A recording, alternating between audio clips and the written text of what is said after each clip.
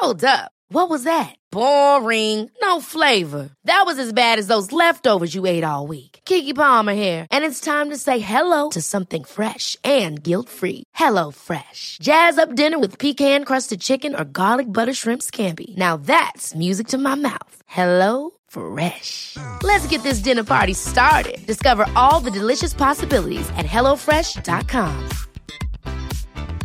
A lot can happen in 3 years, like a chatbot may be your new best friend. But what won't change? Needing health insurance. United Healthcare Tri-Term Medical Plans, underwritten by Golden Rule Insurance Company, offer flexible, budget-friendly coverage that lasts nearly 3 years in some states. Learn more at uh1.com. Hi, I'm Daniel, founder of Pretty Litter. Cats and cat owners deserve better than any old-fashioned litter. That's why I teamed up with scientists and veterinarians to create Pretty Litter. Its innovative crystal formula has superior odor control and weighs up to 80% less than clay litter. Pretty Litter even monitors health by changing colors to help detect early signs of potential illness. It's the world's smartest kitty litter. Go to prettylitter.com and use code ACAST for 20% off your first order and a free cat toy. Terms and conditions apply. See site for details. Welcome to the HIV podcast. Each week we focus on a person, historical event or pop culture moment linked to HIV and explore the story of what actually happened. I'm Sarah. And I'm Jess, and between us we've been working in the field of HIV for 40 years. Our aim is to get as many people as possible HIV educated. Welcome to the HIV podcast, Sarah. Hello. I have to start by telling you that I am enjoying the blanket fort that you have created. I feel so snug. So we have to explain. Sarah today is in our office recording there. I am not there with her. Our offices they're quite echoey, aren't they? And so when we started sort of recording, we realised quite quickly that the sound was going to be absolutely atrocious because it was just bouncing all over the place. So Sarah, the little genius, went downstairs. This is going to sound weird because it's like, why do we have cushions and blankets? But at our drop-in at our office, the downstairs is like a regular house, dining room, kitchen, lounge, you know, all of the normal things you'd have in a regular house. So she's gone downstairs, she's got cushions and a blanket, and she's fashioned like a little recording booth for herself to absorb some of the sound, and it's working. Honestly, this is absolutely brilliant. Oh, it's like I'm in soft furnishing heaven. So there you go. Well, hopefully the sound's okay now. It was very echoey. There's no one else here to absorb the sound. It's just me today. Yeah, it's just Sarah by herself and nobody else in. So it's just, yeah, like you're stood in a little hall, isn't it, with the sound bouncing everywhere. But no, sounding very good now. Well done, you. Excellent. You can add like crafty Carol to your list of accomplishments. Yes, sorry, my phone keeps going off. Sorry. Probably from podcast producers. All over the land. Asking me to recreate this. It's nice to see you anyway. Thank you. Well, it is nice to be here. So, freezer toast gate rumbles on, Sarah. Yeah. Everyone let me know how they have their toast. I did not know this had continued. So I can't remember what episode we talked about this in, when you cook your toast and you shove it in the freezer to cool it down and then you butter it. Yes. So what are they talking about? So I received some messages sort of the week after and a couple of weeks after, but I'm still getting messages about how people have their freezer. Well, they don't have freezer toast. Mainly people want to tell me that they like very buttery melted toast. It's like they're taunting me, Sarah. They're my people. They are your people, aren't they? Wide void, haven't we, between cold toast with butter on top and buttery toast. So are you either Camp Sarah or Camp Jess on this one? Oh, this is like the Jennifer Angelina thing all over again, isn't it? We'll get T-shirts printed. Team Sarah, Team Jess. So if you like buttery toast, warm toast where the butter seeps in, then you're definitely Team Sarah. And if you are just like me and the one other person that contacted me to say they like their toast like this, then you can be on our team. If you don't want to join Sarah's army. My toast army. We're going to take over the world. It's literally what it is. What else have you been up to this week? I'll tell you what else we haven't checked, and we should do, and I will check. We need to check where Sean and Bernice stand on this. We should do a poll. Oh my God, I'm going to do it. Okay, right. We'll wait for this episode to go out. Then I'm going to put a poll out, everyone. So I'm probably going to do it on Instagram stories. So please head over there and follow us. We're going to do a poll. Oh, but hang on, are you setting me up to fail? Because I feel like I had at least 10 messages, or comments about the fact of people letting me know they like really buttery toast. And I've had one about the fact that somebody likes it cold. But as a caveat to that, I must also say, they said they like it cold on some types of bread and then warm and melted on others. So are they really in my camp? I feel like they're not. So there's a third camp when it depends on the type of toast. Yeah, type of bread. These are the issues people of the world want to know about. If I were going to tune into an HIV podcast, this is what I would want to hear. This is what you'd expect, is it? I just want nothing but toast chat. Just inane rubbish, like our day-to-day life. There are so many pressing issues in the world right now, but I feel we've peaked with this. Maybe we should move on to actual HIV. Oh, the only other thing I'm going to say, I have a little shout out for someone. Ooh, yes. Yeah, before we move on, it's actually someone you know. Who is it? Who do I know? Well, do you remember how lovely Lauren, and we miss lovely Lauren, who used to like help us out and listen to the podcast, make sure I hadn't made any, huge blunders that we'd missed. Now I'm giving a shout out. Lovely Chantel. Lovely Chantel has taken lovely Lauren's place and has been the person listening to some of the podcasts to make sure we make no giant blunders. So thank you very much, Chantel. We very much appreciate all that you do. Yeah, we really do. Yeah, so a little shout out for Chantel there. She's actually our support worker in our Slough Centre as well. So I made it out like what she does is just sit around waiting for me to send her a podcast, nothing else to do. When actually she's extremely busy with a lot of complex client work. But I'm like, so could you just listen to this for me, please? Thank you so much for finding the time to do that. What we got? This week. Wait, I know. I've remembered. Normally I haven't. Are we doing children in the UK? Yes. Oh, I'm so proud of myself. Yeah. Well done for listening. Well done, so, me. Yes. So we are looking at the UK. So we've looked at Eliana Martinez and we've looked at the Ray brothers and we've looked at Ryan White. They're all American. So in the interests of being fair, I thought I'd better look at the UK. It felt a bit like we were America bashing and when that wasn't the way it was meant to be.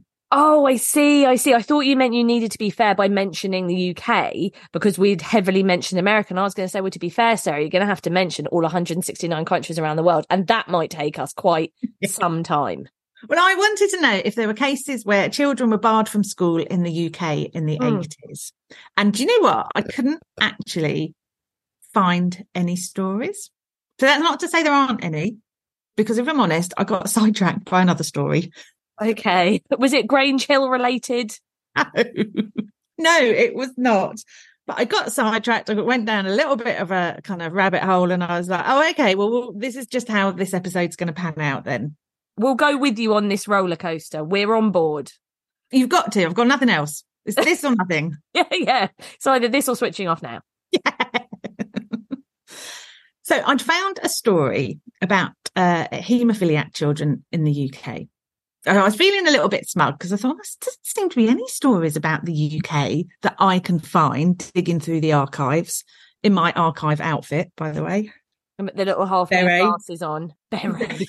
Half moon glasses. I feel like smoking jacket. But with a beret, I feel like you're like a freestyle poet at a coffee shop. Maybe that's the look I'm going for. Anyway, I was feeling quite smug. I couldn't find any stories. There's no evidence of the UK education authorities recommending children be taught in perspex boxes. But what I found, I think, is just as bad, if not worse. So I found an article in The Guardian from the 23rd of January, 2022, so last year. And I'm going to read the first paragraph to you. It says, a group of survivors and relatives of people who died in the infected blood scandal are suing a school where they contracted hepatitis and HIV after being given experimental treatment without informed consent. I'm sorry. Oh, I wish I'd had my camera ready for that. Look at your face. What? What? Oh, I know. Can you see why it got my interest? I was like, God, that's bananas. So they're talking about a boarding school in Hampshire called, there we go, pronunciations, never my favourite thing. I would say it's Treloar College or Treloar, Treloar. Treloar. I don't know. Treloar? Treloar. Okay. Treloar. It sounds like you're saying goodbye. Treloar. But you're very posh. Yeah. Not like us. See ya. I don't even know how you say goodbye. I don't wait for you to say goodbye when I leave. I just sweep past you in the office. do you know what we always say? And it always makes me laugh, but we all do it. And not just us, I think loads of people I know, we always say, either speak to you later or see you later, even though we know we're not going to be speaking to each other later or seeing each other later. British thing, I think. Well, maybe not. I could be doing a massive disservice to everyone around the world. No, I think it is, though. I think it's like saying, I've seen a lot of TikToks where people who aren't from the UK have moved over here, and our greetings, like, you're right, really confuse people, because they'll go to say, oh, yeah, I'm okay, how are you? And it's like, oh, I'm not asking how you are. I'm saying, you're right. Like, hello. Yeah, I've seen those. Yeah. So, yeah, Trelaw. So I say Trelaw College, it specialised in teaching haemophiliacs. If you're a haemophiliac in the 70s or the very early 80s, when there was no treatment or very little treatment, so if you suffered a bleed, it could potentially be fatal. Right. So I think the idea is that you've got this education setting where you have got medical staff on hand. That makes sense. So the experimental treatment they're talking about came to light during the ongoing infected blood inquiry. So we've got a big inquiry going on in the UK at the moment, and it's looking at how infected blood was used in the 80s to treat haemophiliacs, was given as blood transfusions, and people subsequently contracted HIV. Yeah, and actually last year, maybe? I think it was last year, yeah. We did an episode on the blood scandal. Do go and listen to that. I was going to say fascinating. I'm not going to use that word. Heartbreaking. It's heartbreaking. Yeah. But do go, because that's such a huge piece of HIV history, especially in the UK. Now, the inquiry is looking at all aspects of infected blood, including this college. And a testimony was given by a former staff member of the school. And following that testimony, 22 former students formed an action group to sue the school. So the former staff member was actually the former head teacher, Alec McPherson. So during the inquiry, he confirmed that doctors at the school were experimenting with the use of factor VIII. So that's the imported plasma that it was later discovered was contaminated with HIV and hepatitis. So if you have haemophilia, your blood can't clot properly. Factor VIII helps rectify that. So they were in the very early stages of experimenting with that to see how it would work on haemophiliacs. And a lot of it had to be imported. And that's what this school were doing. They were experimenting with the use of factor VIII. Did it make a difference to the children who were living with haemophilia, or did it not? And so their parents didn't know? Well, the head teacher said at the inquiry that he and other teaching staff didn't question the doctors of the children. Remember, the children are under his care at the school. I mean, it sounds so lax, doesn't it? So he says, and I quote, "We didn't have any authority or reason to interfere. You can't. Doctors are God, aren't they?" No, they're not. Oh, it's very passing the buck, isn't it? It's like, well, it's not my fault. I'm the head teacher. It's the doctor's fault. And I'm sure the doctors were like, well, it's not our fault. The head teacher should have said something. I bet it's like this round and round. No one takes responsibility. Yeah. He went on to say he consented to the treatment because he trusted the doctors. And he couldn't recall if parents were informed and consulted. I would say that's a big fat no. If you can't remember whether you actually undertook that enormous piece of work that it would take to have every parent consent to this quite complicated health matter for your children, I think it's a no. There, I think I can help him. It's just madness to think, as a head teacher of a school, or any teacher in a school, if children are being treated with an experimental new method for haemophilia, for the long-term condition that they are living with, your first thing would be, parents probably need to know about this. Yeah, you'd think, wouldn't you? You'd think. So they also had a quote from one of the 22 people that are suing, who said, "None of our parents were ever informed. I'm sure if my mum and dad knew, they would have asked why my treatment was changing." They would know if the parents had consented or not, because undoubtedly that many children, there would have been a couple of questions, or maybe a couple of people, or even just one, who objected and said, actually, I don't want the treatment to change. That's probably how you know. And then they said by 1983, they would have known there were problems with imported factor VIII, and yet they carried on. Then he added, "I'm really angry, especially after hearing evidence from the school. It should never have happened. The staff had a duty of care, and I think they were negligent." I agree. Especially at a boarding school. It would be terrible at any school. But what I mean by that is, at a boarding school, children, they're totally in your care. They're sort of kept captive by you, literally. I know, consentingly. I know it's I think that's pretty much how boarding schools sell service. We're going to keep your children captive for most of the year and charge you 40 grand for it. I should be advertising for them. Yeah. Eton College is just down the road. You should get onto them. But do you know what I mean? If you were going home every night, say it was like a regular public state school, and you're going home every day, your parents, are you still dying with laughter about boarding schools? That's your view on them, on boarding schools. Just all kept captive. It's amazing. That's sort of how I feel about it. Oh. But, but if you're going home every night, if you're in like a school where you're not boarding, then you're probably going to be chatting to your parents about what's happened that day. So at a boarding school, you've got even less opportunity. That's sort of what I meant by holding them captive, as in... But the children don't have a choice, do they? They have to be there. No, they don't. So that's my feelings on boarding school, everyone. Kidnap, essentially. I wonder if any of the private schools oh no, ask us to come in and give HIV talks might reconsider their position now. This is terrible. I should say these views are mine personally and not the views of TVPS. Yeah, it's another avenue of funding ruined. Okay, let's move on swiftly. Right. So, now look, after all that hilarity, this next bit is really sad. This really hit home with me. So the public inquiry heard last year that of 89 haemophiliac children who attended the boarding school in the 70s and 80s, less than a quarter were still alive. That's awful. That really kind of hit home with me. They also spoke to a solicitor who is representing the 22 people, and he said it's a straightforward breach of duty. The school was acting in loco parentis. Yeah, so wait, as their parents, is that what that means? Like temporary transitional parents. Know any Latin? I've just literally... I thought loco meant crazy. Do you remember the song Going Loco down in Acapulco? Is that based on the Latin word loco? Is that what happened? Oh, I'm not thinking of the Latin. I'm thinking Spanish, aren't I? Okay, well, let's ignore me. So the school was acting in loco parentis. It failed in its basic duty of care to these already vulnerable boys. They determined they receive recognition and compensation for the trauma that them and their families have suffered over the decades. He goes on to say there was a fatal lack of curiosity from the school about what was going on. And actually, I think he's dead right, isn't he? Yeah, absolutely. Boys were treated as a data set where medics decided to experiment on them. And the parents were entitled to an explanation of what was going on. The school didn't tell them anything because they didn't know anything. It was just all handed over to the medics.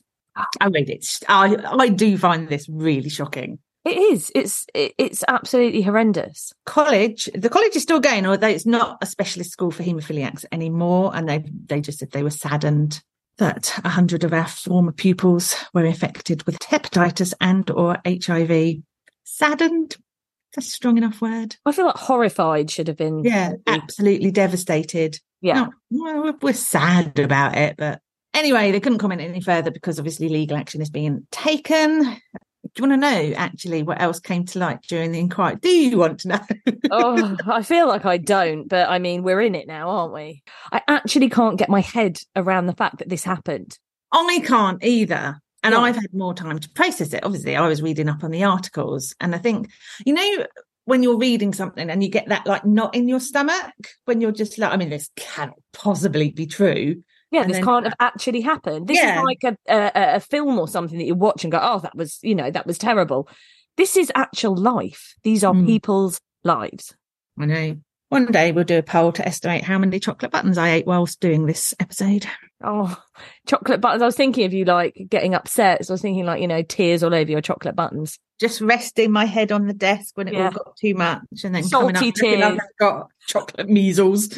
Yeah. Yeah, that was me. Okay, so what else did they do? So something else came to light during the inquiry, and that was that some parents weren't prepared for the news their child was infected because they didn't even know that their child had been tested for HIV or hepatitis.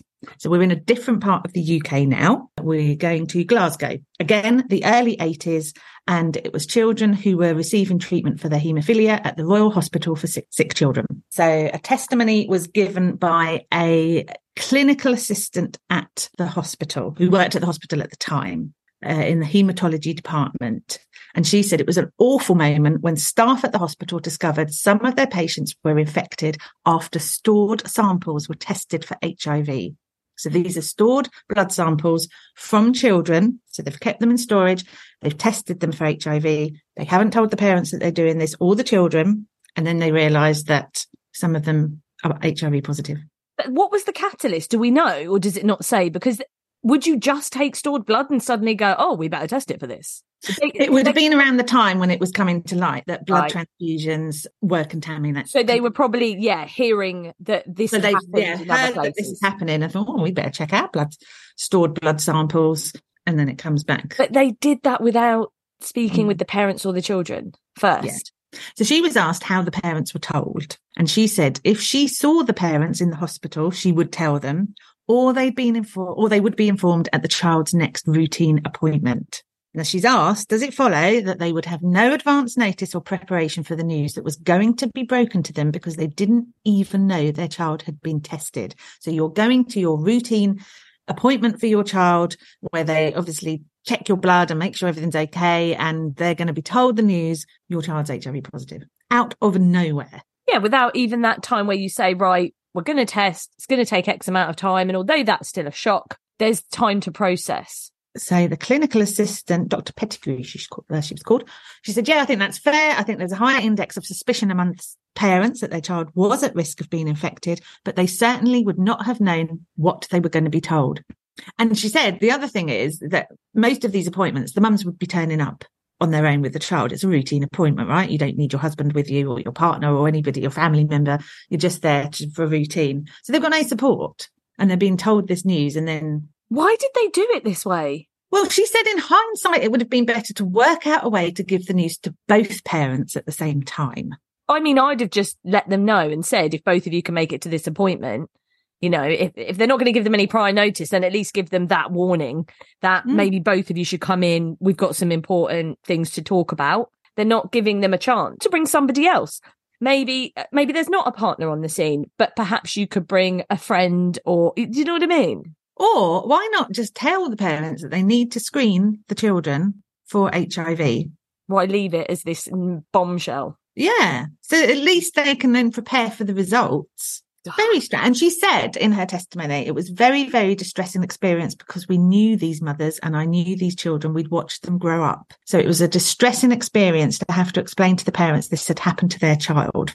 Yeah, but like we said, let them know beforehand that this is happening. Do you think, and this is total conjecture because we'll never know, I imagine, but do you think that maybe they were like, well, we won't tell them in case no one's positive and we don't have to do anything about it? And so by the time they'd actually tested, they couldn't then lie and say, oh, we're screening your child, because they'd already had the results. So I wonder if that's what happened.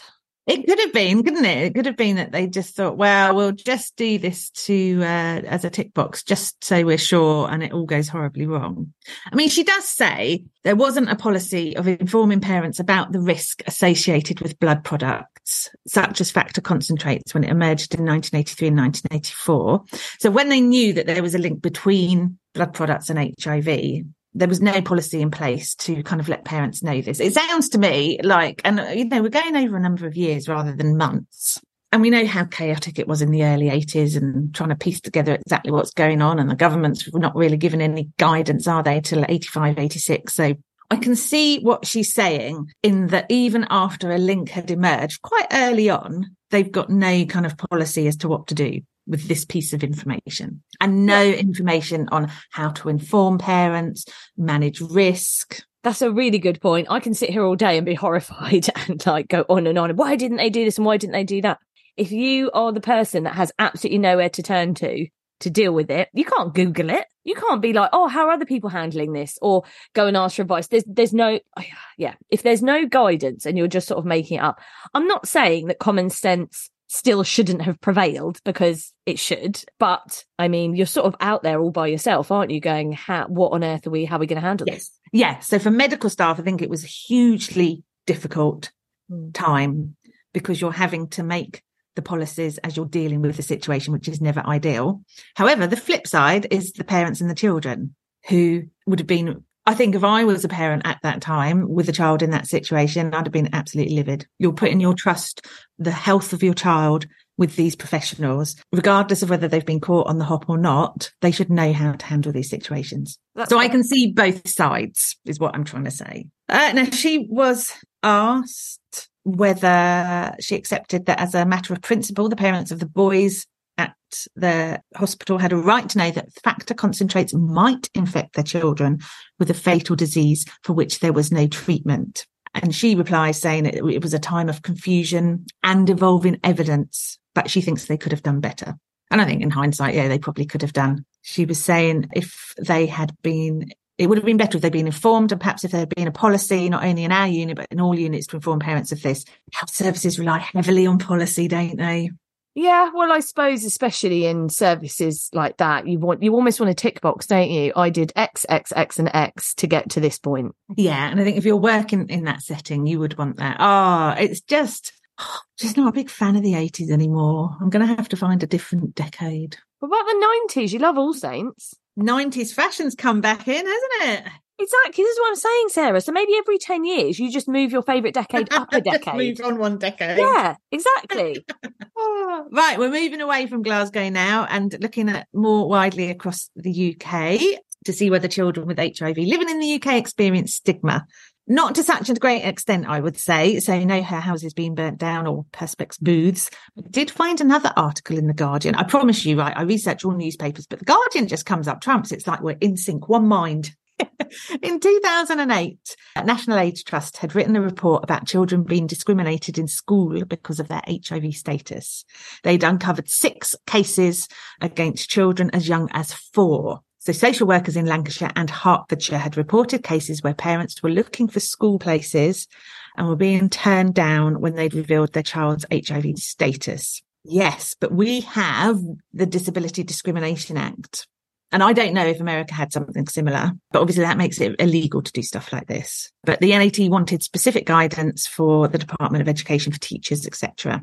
So the NAT report gave 2 examples, and this is in 2008, so much later. You'd have hoped everyone would have got the house in order by now. They found 2 examples. One mother who felt pressured to reveal her daughter's HIV status at a preliminary meeting with the head, but then chose to send her daughter to a different school after being told that dinner ladies would have to be informed in case there was an accident. What kind of accident would there be where a dinner lady would need to know?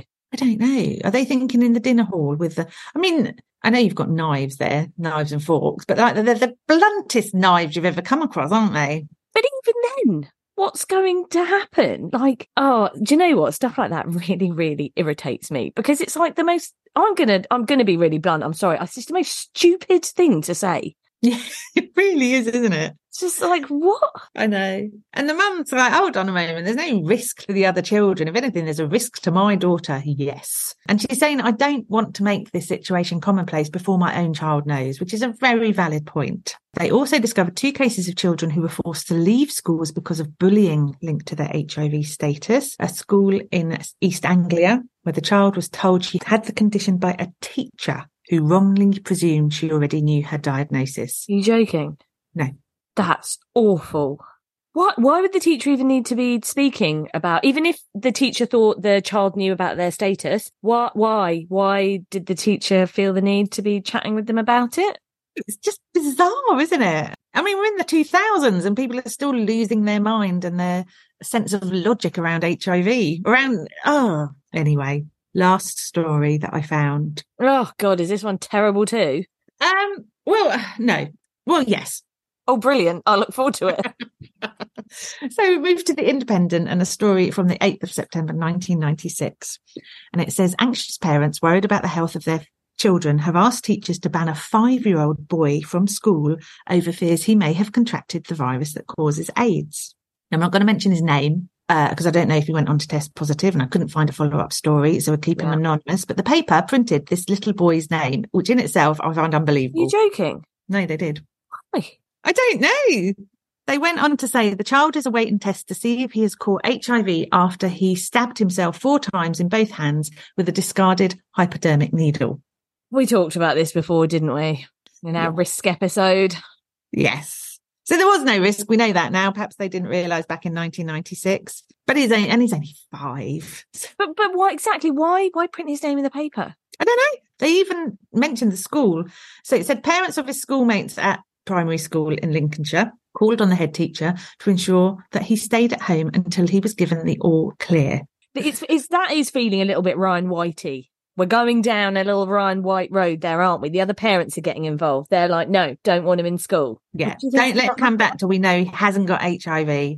Oh, and by the way, let's publish this all over the papers. Now, his mum said, we are very worried about it. He's been given the HIV vaccine, but it will take 3 months before we know the results of hospital tests. What is this vaccine? Surely that is possibly misreporting. Like in 1996, what vaccine were they giving to people to...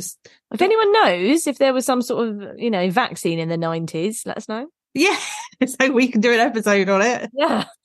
Honestly. News to us. The more we do this, the more things come to light that we're like, what's going on here? Anyway, that's that. It was only a little story, but it caught my attention because I was like, you've named the school, you've named the child, and all the parents say, oh, it's just awful. Yeah. But look, we're at the end. Thank That's God. a full roundup of how children were affected by HIV in the 80s and 90s. That was a lot. Almost up to present day. I'm going to keep doing this every time. Every time I go to speak, you'll butt in. Brilliant. It'll make for great listening. There's probably going to be another episode about children in the future. Yeah, it is shocking. I don't think there's any other way to describe it. I feel like in the 80s, the 90s, even the 2000s, people just lose their mind, don't they? When it comes to HIV and young people, and they just seem to forget that they're children. Yeah, exactly. Like that article that published all those details. Like, no. We don't need to be doing things like that. Absolutely not. No, and even if the child's parent who spoke to the paper, so she's obviously compliant with all of this, maybe she took the story to the paper. Yeah. Even if she's saying, I want my child named, the paper surely has an obligation to go, well, hold on a second. You don't actually know if your child is positive or not. So let's not mention the name. We can do this. Absolutely. On something very similar, I know we are normally slamming the media, right? But in this case, we had some media in one of the surrounding areas, so I won't be specific, that was actually amazing at exactly what you've just said, where we'd had a service user. They were going through an awful lot. They were using drugs. Anyway, long story short, they had decided they want to go to the newspaper and tell them all about their status and, a whole big thing.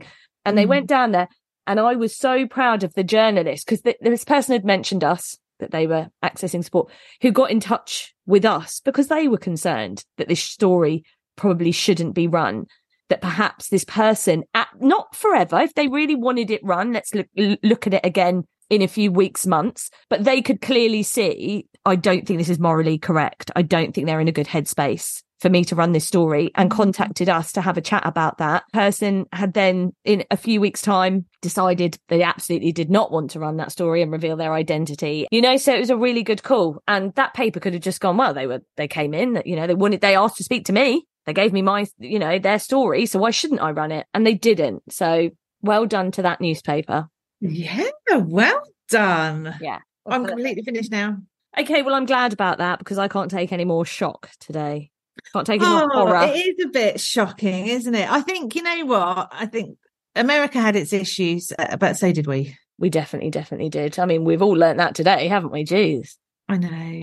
But anyway. All done. I'm finished now. I'm going into my cosy, soft furnishing womb. By that, again, we need to remind people that Sarah's created like a blanket fort. So it just sounds like you're saying you're going into a womb. People can't see you, Sarah. Only I can see you at the moment. I like it. I might work like this all the time. Looks very cozy. It is cozy.